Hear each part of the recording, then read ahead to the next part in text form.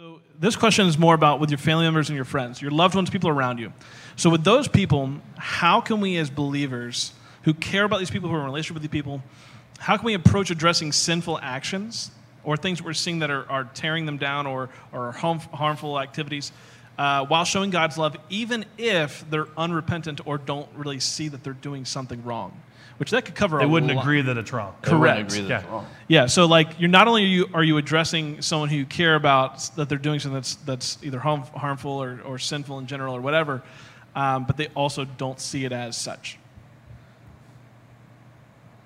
I mean, you got to start with a relationship. Absolutely. And you start with the fact that I would start with this. You do have to start with the fact that someone who has not submitted to Christ, someone who has not submitted in relationship to Jesus, does not give a rip what your Bible says is right or wrong. Everybody with me? Nod your head if you're with me. They do not care. They have not put themselves under the authority of Scripture.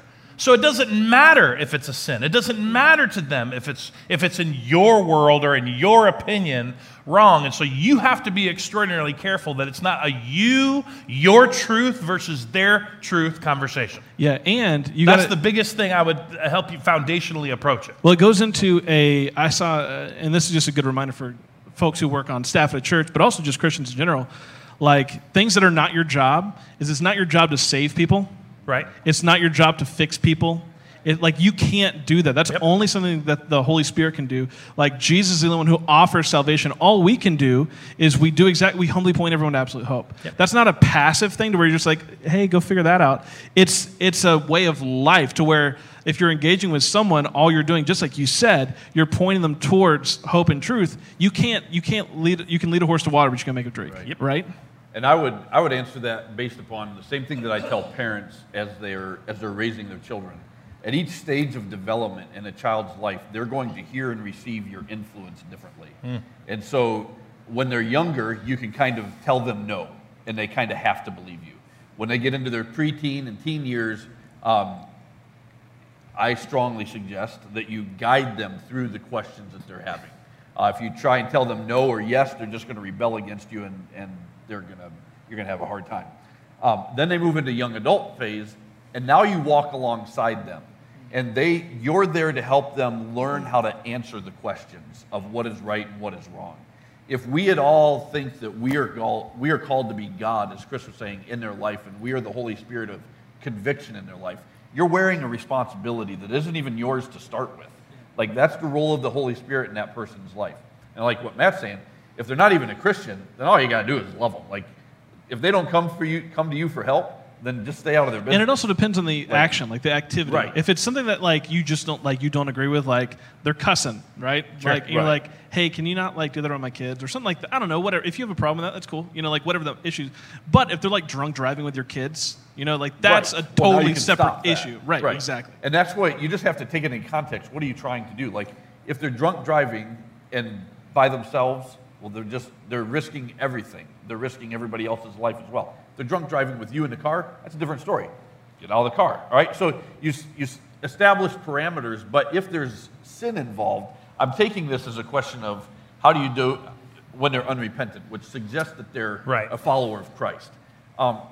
If they're unrepentant, you just love them, and if you're in relationship, hopefully you do it in such a way that you help them understand that you're not in alignment with what they're doing, but you don't have to remove yourself from that relationship. You love them in the midst of it.